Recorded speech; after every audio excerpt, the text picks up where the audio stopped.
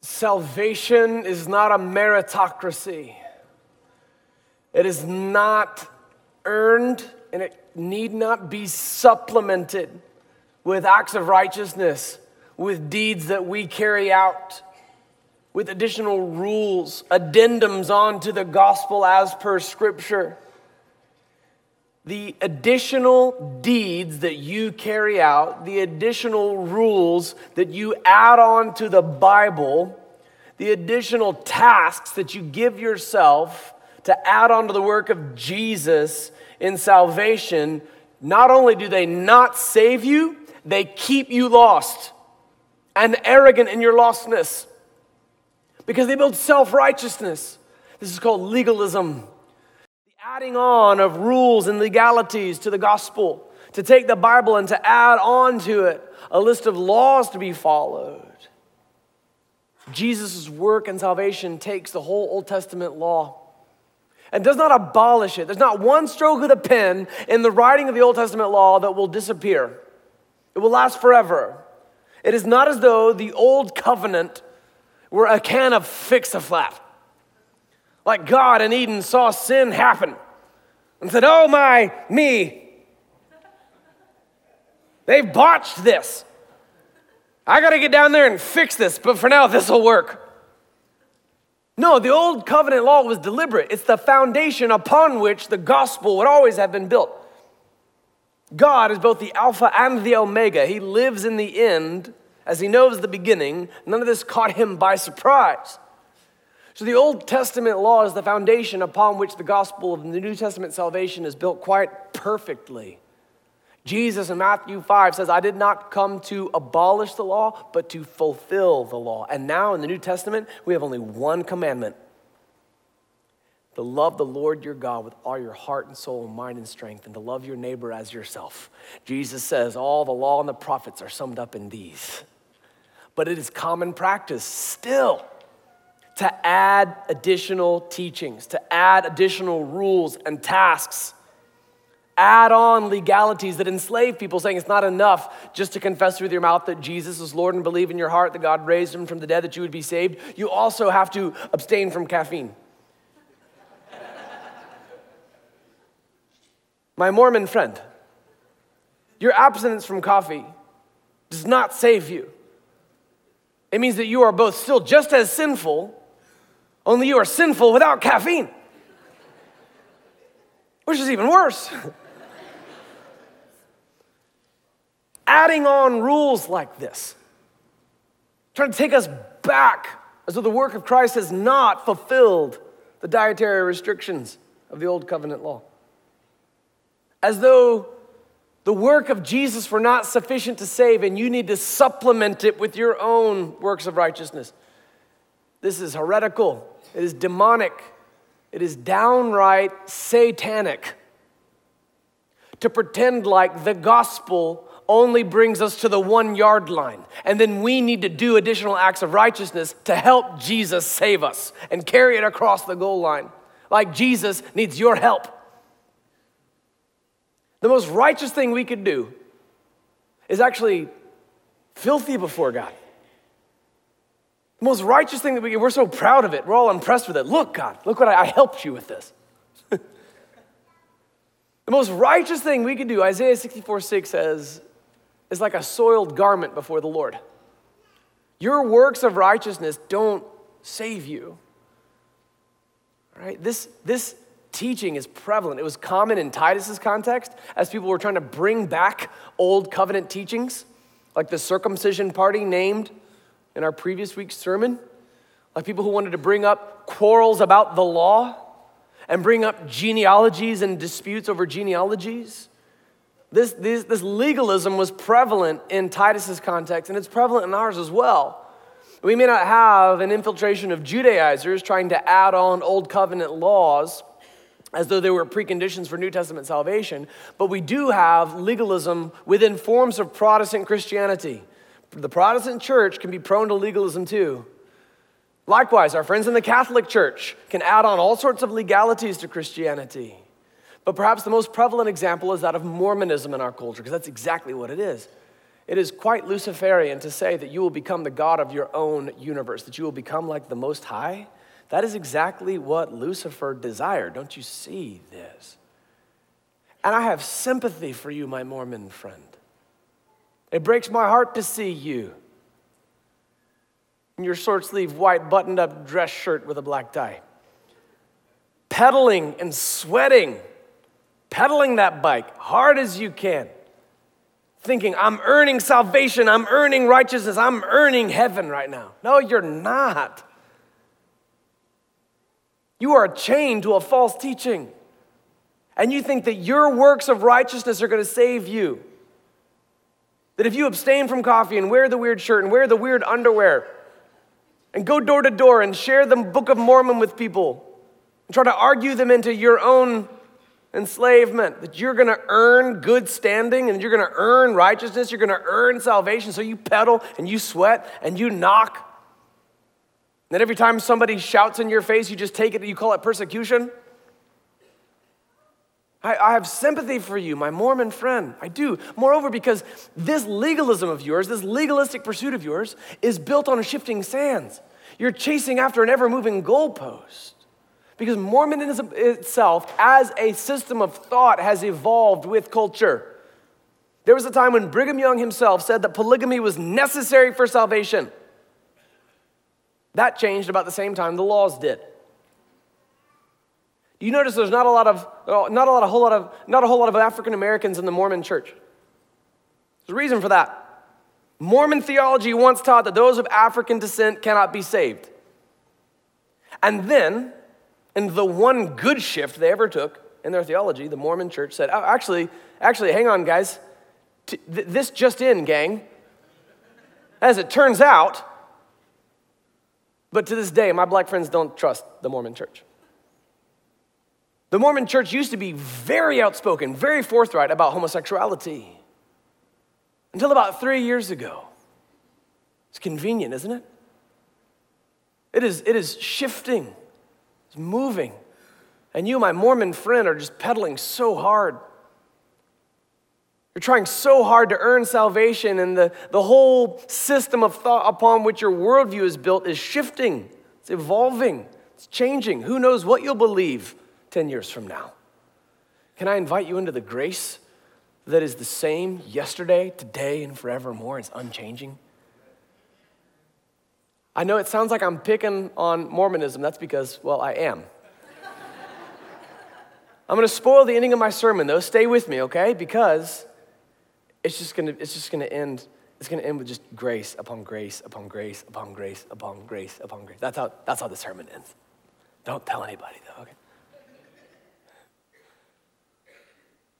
This is our context. The original context for Titus had similar legalism. Paul is going to speak to Titus to speak to the church. Let's listen in Titus chapter 3, the most powerful chapter I've seen in the Bible for converting the heart of Mormons today. Titus chapter 3. Remind them to be submissive to rulers and authorities, to be obedient, to be ready for every good work, to speak evil of no one, to avoid quarreling, to be gentle, and to show perfect courtesy toward all people.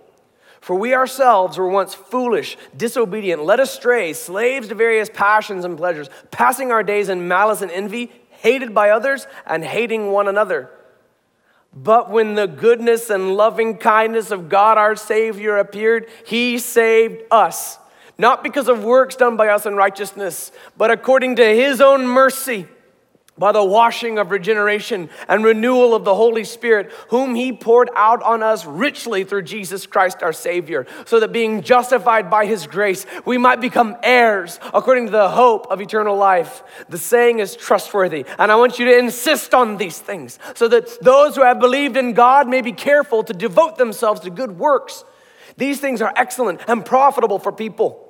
But avoid foolish controversies, genealogies, dissensions, and quarrels about the law, for they are unprofitable and worthless. As for a person who stirs up division, after warning him once and then twice, have nothing more to do with him, knowing that such a person is warped and sinful, he is self-condemned. When I send Artemas and Tychicus to you, do your best to come to me at Nicopolis, for I have decided to spend the winter there. Do your best to speed Zenas the lawyer and Apollos on their way. See that they lack nothing. And let our people learn to devote themselves to good works, so as to help cases of urgent need and not be unfruitful. All who are with me send greetings to you. Greet those who love us in the faith. Grace be with you all. Our curriculum covers verses 1 through 11, and it was important to me that I include these final verses in the book of Titus, the final words of the pastoral epistles, 1 Timothy, 2 Timothy, and Titus. Were they arranged in chronological order, it would start with 1 Timothy and then would come Titus, and then 2 Timothy would be Paul's last letter. But in canonical order, so as to keep the letters to Timothy side by side, adjacent to one another within the canon, Titus comes here. Let's go back to verses 1 and 2. The opening words can be abrasive to Americans. Remind them to be submissive to rulers and authorities. Excuse me, I'm an American. Let freedom ring.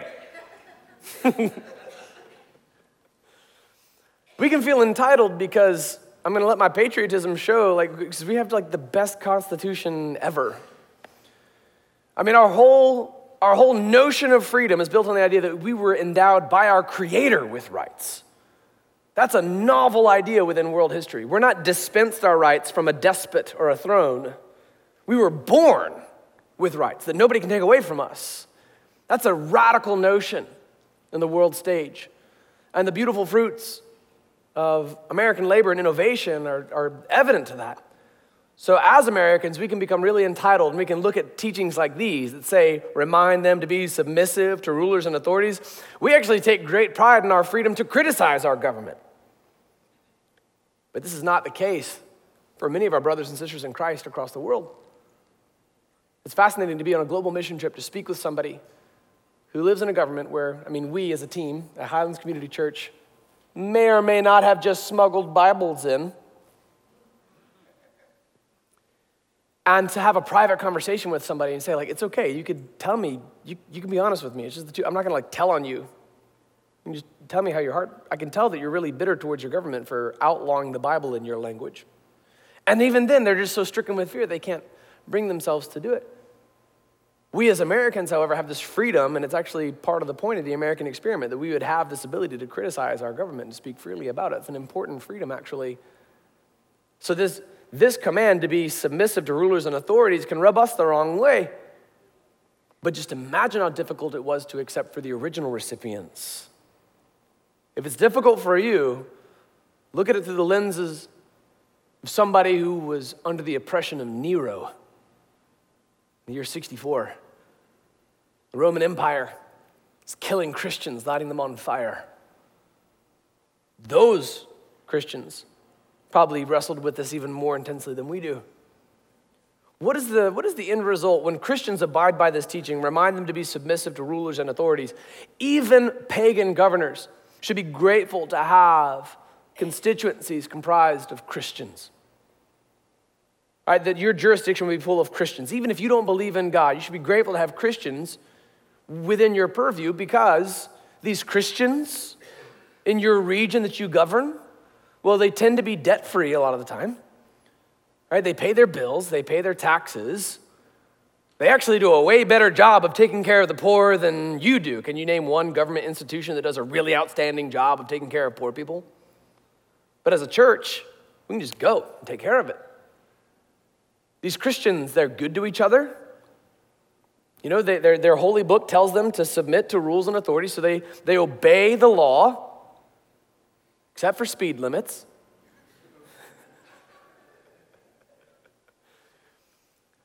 And they have solid families. They have strong marriages, and they take good care of their children. So even if you are a pagan governor, if you see this teaching, it should make you grateful, and you should actually want more Christian constituents because of teachings like these. To be obedient, to be ready for every good work. Our next series is going to be in Ephesians. Who's excited about the book of Ephesians? In the opening chapters, you're going to see the mind-blowing theological background to this call to be ready for every good work. Why it says ready is that God's already prepared the good work for you to do. You just got to be ready for it. to speak evil of no one. Ha! All right? If you're sitting next to somebody and you're really hoping the Holy Spirit convicts them, please don't elbow him. Let the Spirit do the convicting, okay? Let the Spirit do the convicting. This is true, and it's important. Speak evil of no one. I've heard some downright creative renditions of teachings that I've given. All right, listen, I'm responsible for what I say. You are responsible for what you say, I say. Understand? Speak evil of no one. Avoid quarreling. Those words are going to set you free, man. Avoid quarreling. What a time to be alive. You have in your pocket a computer that can find something to offend you in 8 seconds. If you want to be offended, you can be. All it takes is a few seconds and a quick Google search. But we're told to avoid quarreling.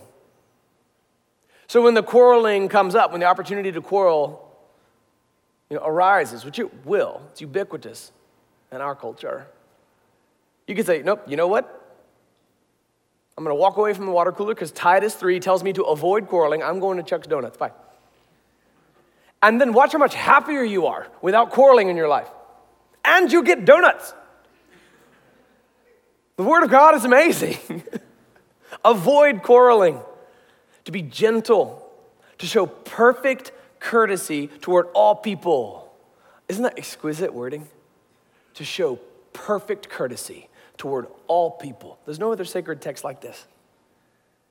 This particular brand of courtesy does not discriminate. It is perfect courtesy, and it's toward all people. Courtesy, like grace, is something that's not inherently deserved by its recipient. Courtesy is not earned. Courtesy actually is a stronger indicator of what's happening in your heart. Your willingness or your apprehension to show courtesy toward all people is a better indicator, a barometer of your own soul. You are called to show perfect courtesy, Christian, to all people. Does the text say all people? Does it have qualifiers? All people who look like you? All people who are the same race as you? All people who are of the same socioeconomic status as you? No, it simply says all people. Perfect courtesy toward all people. Verse 3, I love the humility in this verse. For we ourselves were once foolish and disobedient, led astray, slaves to various passions and pleasures, passing our days in malice and envy, hated by others and hating one another. When we first met Paul, it was in Acts 7:58, at the first public murdering of a Christian in the New Testament era. Stephen was being stoned to death, and he was praying for the people who threw the stones that extinguished his life. And overseeing the whole thing was a young Pharisee, a prodigious young student of Gamaliel, lending his Pharisaical authority and approval to the whole martyrdom. And people were laying their garments at his feet as a sign of respect. His name was Saul of Tarsus, named after the first king of Israel, King Saul. Now, this is the same one who would be called of God, God's chosen instrument to bring the gospel to the Gentiles. Thereafter, not changing his name as is commonly thought, he would just go by the more Gentile-friendly version of his same name, Paul. Saul of Tarsus is Paul the apostle, the author of our text.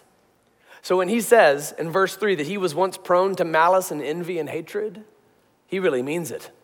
We first met this guy as he lent his approval authoritatively to the murder of Stephen in Acts chapter 7. I love his candor.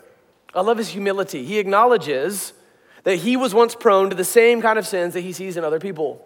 Listen, a gospel presentation given condescendingly is an oxymoron. All right, you cannot condescend to somebody with the gospel because the gospel is all about grace that you've received yourself. So if you're condescending with a gospel presentation, you don't understand the gospel. Paul acknowledges in verse 3, I was once prone to these exact same sins and left my own devices, apart from the Holy Spirit's conviction. And when I do trip into those old ways, his redemption and reconciliation and washing and regeneration, I'd be the exact same way. In fact, I was. All right, here's an experiment. There's zero judgment here for this. I just want to see, because it's beautiful, How many of you, before you became a Christian, took some serious issues with Christianity and with Christians? Can I see your hands? All right, my friends who currently hate Christians, did you see all the hands? It won't be long now. You came to Highlands Community Church. That's dangerous business. You're gonna hear the gospel, have your heart transformed. And there won't be any condescension on our parts. The fact that you hate Christianity, that you would hate us. No, we used to be the exact same way. Apart from the Holy Spirit of God, that's exactly what we would be. Because we ourselves were once prone to such malice. But, look at verse 4. The goodness and loving kindness of God our Savior appeared, and now we are forever changed. Like our new brother in Christ told me, my life is unrecognizable now from where it was a year ago when the gospel first came into my life. My Mormon friend, you've never known goodness like this. You've never known kindness like this because you thought that salvation was a meritocracy. It is just the goodness and loving kindness of God our Savior. When I was at high school camp, I waited in line at the snack shack, and I heard like 4 students in line ahead of me order espresso drinks. That fascinates me. That impresses me because like when I was a high school kid, I called it espresso. I didn't know what it was. And, we had just like a Mr. Coffee at my house. But like these high school students were ordering pour-overs and Americanos. And that inspired me. And I got up on the stage in front of the high school kids and began to teach a lesson. And I knew this was coming. I knew Titus 3 was coming up in their curriculum and in our sermon. So they're here with us now and they're hearing this sermon. I knew this was coming. I wanted to prep them for it. And I also took note of just how many of them were asking questions about Mormonism because it's very prevalent in their ministry context. And I began to talk about coffee and lean into the fact that like as Seattleite students, I mean, like they grew up with, coffee in their bottles as babies. And I said, some of you don't even believe that like Keurig coffee is real coffee. And one fiery, brilliant young woman of God said, amen.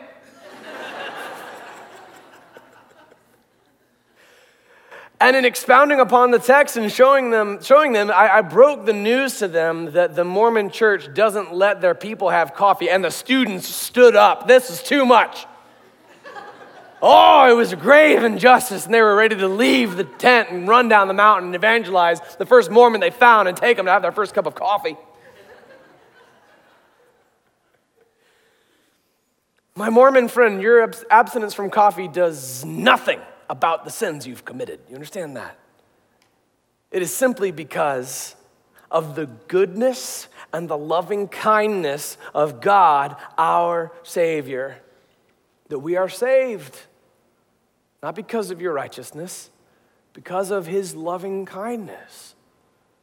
You've never known goodness like this. You've never known loving kindness like this. You thought it had to be earned. It's actually given freely by His grace. Look at verse 5. He saved us. Oh, that's so important. Not just my Mormon friend, but my legalist friend in general. Whatever brand of legalism you hold, you think you need to do something to earn your salvation? Do you see those 3 words? He saved us. That means that we don't save ourselves.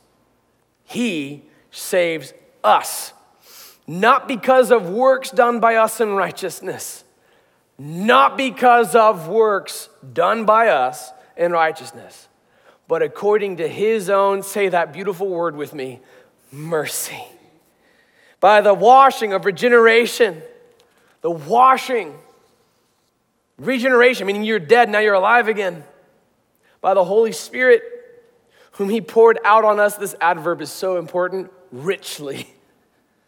Through Jesus Christ our Savior. This teaching is interesting. It draws upon an ancient tradition with its roots deep in Old Testament prophecy. Ezekiel gave similar imagery in depicting God's heart toward Israel and how even though they didn't deserve it, He would wash them clean and make them new again. And then the same imagery comes back when Jesus, in John 3, the same famous chapter from whence we get, for God so loved the world that He gave His one and only Son, that whoever would believe in Him would not die but have everlasting life.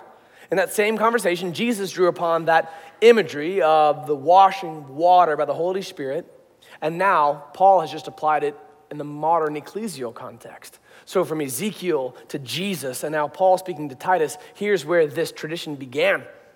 Ezekiel 36:25 reads, I will sprinkle clean water on you, and you shall be clean from all your uncleanliness, and from all your idols I will cleanse you. I will give you a new heart, and a new spirit I will put within you. I will remove the heart of stone from your flesh and give you a heart of flesh.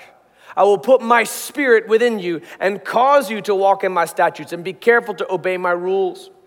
Remember, this is the Old Testament. You shall dwell in the land that I gave to your fathers, and you shall be my people, and I will be your God. Doesn't that sound like Revelation 21, a picture of heaven? And I will deliver you from all your uncleanliness, and I will summon the grain and make it abundant and lay no famine upon you. I will make the fruit of the tree and the increase of the field abundant, that you may never again suffer the disgrace of famine among the nations. Then you will remember your evil ways and your deeds that were not good, and you will loathe yourselves for your iniquities and your abominations. My legalist friends, stop taking pride in your works of righteousness to the neglect of acknowledging your sin. Look at verse 32. It is not for your sake that I will act, declares the Lord God. Let that be known to you. Be ashamed and confounded for your ways, O house of Israel. Thus says the Lord God, on the day that I cleanse you from all your iniquities, I will cause the cities to be inhabited, and the waste places shall be rebuilt. Israel did nothing to deserve this regeneration. It was strictly from the outpouring of the grace of God. It's not because of their behavior, it is despite their behavior. Do you see? It is grace, it is mercy, it's not earned. And the land that was desolate shall be tilled, instead of being the desolation that it was in the sight of all who pass by. And they will say, this land that was desolate has become like the Garden of Eden. And the waste and desolate and ruined cities are now fortified and inhabited. Then the nations that are left all around you shall know that I am the Lord. I have rebuilt the ruined places and replanted that which was desolate. I am the Lord, I have spoken, and I will do it. It was upon this same imagery, beginning in Ezekiel, with the washing of water by the Spirit, the rebuilding of the desolate, despite its sin, for the glory of God alone, so that man gets no credit for what God has done. Right? We get no residuals for the glory of God.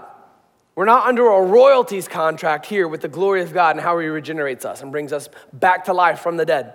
This same theme occurs in John 3:5. Jesus said to Nicodemus, truly, truly, I say to you, unless one is born of water and spirit, he cannot enter the kingdom of God. It is this same beautiful picture of the washing, the regeneration of the Holy Spirit that Paul has now applied to the context of the church in speaking to Titus to tell his people as he plants churches and appoints elders all across the island of Crete. Look at verse 7. So that being justified by his grace, we might become heirs according to the hope of eternal life. This word justified carries significant theological salience. It paints a picture of someone who is a convicted lawbreaker standing before the judge, needing justice done upon him. But we might be justified. Though we are lawbreakers, we stand before the judge, we do so as free men and free women. How? Why? Because we've done something? No. The lawbreaker standing before the judge cannot do any good deed that undoes his guilt. Okay? If you are guilty, regardless of whatever good you do on top of that. The justification comes when the judge decrees the fine to be paid, pays that fee himself with his life, and then, look later in the verse, adopts the convicted one into his family. You're standing before the judge condemned. God has decreed what the fine would be. He has paid it himself with the life of his own son, and then he has adopted you as an heir, so that being justified by his grace, not because of your works, but because of his grace, we might become heirs according to the hope of eternal life. Now, this is where it's going to sound like I'm being outlandish, but stick with me. To be an heir of eternal life means that we are counted as equals with Jesus in judgment before God. That sounds like I'm going too far. Until you consider this, the work of the gospel atones not for most of our sin, but all of it. 100% of all of our sins atoned for and forgiven, cleansed from all of our unrighteousness. The gospel was not partial in its work. That would make it meaningless. You are forgiven, Christian, for every last one of your transgressions. Therefore, you are counted as a co-heir with Christ. Do you see the sheer scope of the gospel itself? That we would be called heirs means that we are what? Sons and daughters of the King, yes? Now, who is the true Son of God? That's Jesus. That means that if we are heirs with Christ. This is the extent to which you are cleansed. Absolutely. Tetelestai, paid in full, not in part. Completely atoned for, not partially redeemed. Oh, that we are entitled to the grace and love and affections. This heiress status means that we inherit something, yes? That's quite a thought. Is it because of anything we've done? No, it's simply because of who our Father is. When I first saw my son, Austin Elijah Campbell's heartbeat on a screen, this little tiny spot was oscillating monochromatically back and forth between black and white at about 135 beats a minute. I saw it, and instantly, that was the end of me. That was the end of me. Because instantly, the life represented by this image on the screen meant more to me than my own life. That was it. This life means more to me than my own life, and I will not hesitate to lay my life down for his.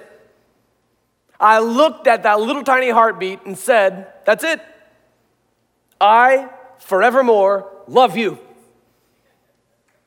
I love you forever. I can't not love you.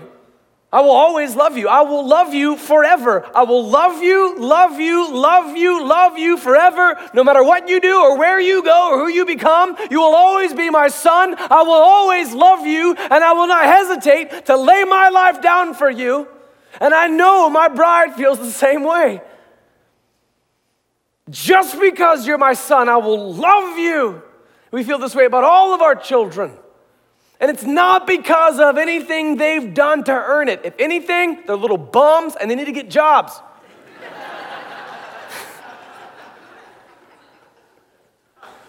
Kids are expensive.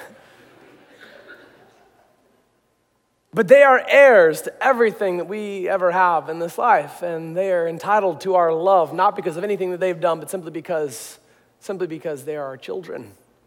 Now, don't you see, this is an earthly reflection of a greater heavenly reality. And the love that parents have for their children pales in comparison to the love that God the Father has for his children. It's not because of anything we've ever done to earn it. It's just because we're his children and he's our Father. That he loves us. He loves us. He loves us forevermore. And he lays down his life for us. He loves you. He loves you. He loves you. My Mormon friend, he loves you. He loves you. If you would believe in Jesus, place your faith in him and not in yourself, you will not die but have everlasting life. You didn't earn this, but Jesus did. He went to the cross. He took upon himself the payment for our sins, and he rose again from the dead in victory over it, that you would be counted as an heir before God. What beautiful, beautiful grace. Verse 8 brings us to a discussion about our good works then. I want you to insist on these things so that those who have believed in God may be careful to devote themselves to good works. So Jesse, you've been saying the whole sermon about how our works don't save us. So what's the point of good works? Think of it in terms of cause and effect. All right, legalism would tell you that if you do good works, you'll be saved. All right, because you do these things, you save yourself. All right, and God helps. Okay? Good works are the cause, salvation is the effect. But according to the Bible, the reverse is true. All right? You do not do good works and save yourself. Rather, because you're saved, you do good works. Salvation is the cause, and these good works that flow from us are the effect. We're not saved because we do good works. We do good works because we've been saved. These good works, this fruit of our ministerial lives, it is one of the evidences of salvation. First John teaches about the indwelling of the Holy Spirit as one way we can know we're saved. This love that we have for other people, this love we have for one another, this love for God's church. This is another evidence of salvation. That we do the will of God proves that we belong to Him. But these good works that flow from our lives are one of the evidences that we've been saved. So in terms of cause and effect, good works are not the cause of salvation. They are one of the effects. So we devote ourselves to good works. And we avoid foolish controversies and genealogies. These genealogies, the Hebrew fixation with genealogies is important and good. In fact, it is the very point of the whole book of Ruth. The book of Ruth ends with a brief genealogy, and that's the point of the whole book. It shows you that the story is not just an example of levirate marriage applied, it is the backstory to the Messiah, leading to David himself. The opening genealogy in Matthew is important. The genealogy in Luke is important.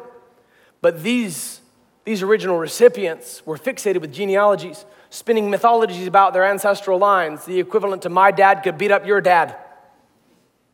And these genealogical conflicts were meaningless. This dissension was meaningless. The quarrels about the law were unprofitable and worthless in our context. When somebody comes to your door and tries adamantly, skilled and trained and well-rehearsed in argumentation to get you to take on the same shackles that he wears, he crosses a line from futility to evil with a smile. It is futile to tell somebody to do something that's going to increase their standing with God when it's not going to increase their standing with God. It is evil to condemn someone to a lifetime on a treadmill. The futility of legalism crosses the threshold into evil when you try to argue other people into it. Avoid this kind of controversy. Avoid these kinds of quarrels. As for a person who stirs up division, verses 10 and 11 just speak to church health. As for someone who stirs up division after warning him once and then twice, have nothing to do with him, knowing that such a person is warped and sinful, he is self-condemned. God will deal with him. God will deal with her. The final verses paint a picture of the success of Paul's ministry. Because he was told in Acts 9, you're my chosen instrument to bring the gospel to the Gentiles. And then look at the outright pagan god and goddess names in the closing verses. Artemis in verse 12. Zenos in verse 13. Apollos. That's definitely named after Apollo, one of the sons of Zeus. And brother of the goddess Artemis, named in verse 12. And let our people devote themselves to good work so as to help cases of urgent need and not be unfruitful. Have you ever seen heirs and heiresses of billion-dollar trust fund fortunes? You're going to receive billions of dollars if all you got to do is just keep breathing, keep letting your heart beat, and just eat when you're hungry and sleep when you're tired, and then boom, billions of dollars. You didn't earn this. This is what your father has afforded you. You're just an heir. You're an heiress to this. And so as a result, heirs and heiresses for billion-dollar fortunes can be prone to debauchery because they have nothing else to do. Now think about this for a minute. Christian, you are infinitely more entitled than the world's most endowed heir or heiress. Because the world's richest heir or heiress gets a fortune that lasts only for this lifetime. But the gospel of Jesus Christ affords you as an heir, a son or daughter of God, to an eternal blessedness in heaven above. So what are we to do? Remain in idleness? Be prone to debauchery? And just let the trust fund mature? No, we are to be fruitful. We are actually a part of God's redemptive mission. We have been commissioned in the Great Commission by Jesus as a part of the redemptive story of God. We have been told to make disciples. We have an active role to play by God's command in redemptive history. That's beautiful. We are actually told to be rich in good works, to be fruitful with our Christianity. That's exquisite. We are told to look after orphans and widows in their distress, to care for the poor, to love one another. This is our role to play. Moreover, did you see the beautiful instructions unto hospitality that were within this text as well? All right, we are told, see to it that they lack nothing in verse 13. Okay, look, if you feel like you don't have any real spiritual gifts that are of use All right, perhaps you're on the platform, but you can cook. You have one of my favorite spiritual gifts of all. Okay. All right, like food is a big deal in the kingdom of God. When Jesus resurrected from the dead, what's the first thing he did with his disciples? They ate.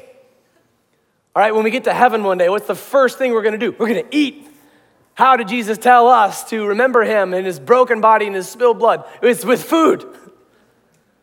All right, so praise God. If you have the gift of hospitality, you are anointed.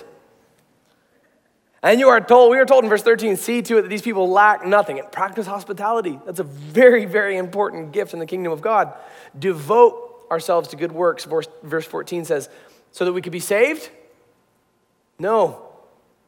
So as to help cases of urgent need and not be unfruitful. Thus, this mercy, this grace, our entitlement as heirs and heiresses leads not to idleness, but to fruitfulness for the kingdom of God and to his glory.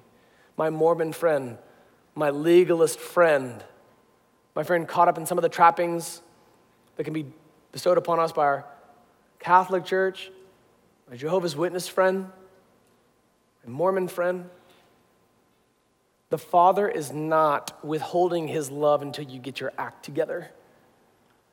My Bible says he lavishes it upon us that we would become sons and daughters of God. It is not because of your deeds, it's because of his love. It's not because of the tasks that you add onto the gospel, it's because of his mercy. It's not because of the rules that you add on to the New Testament and then choose to follow. It is because of his grace, his grace, his grace, his grace, his grace, his unending grace, his indomitable grace, his transformative grace that you are saved through faith in Jesus alone. And this is not of yourselves, so that none of us can boast. It is a gift from God. Grace, grace, grace, grace. So come to the table and feast. The Holy Spirit draws upon your heart. This is your invitation into the very family of God.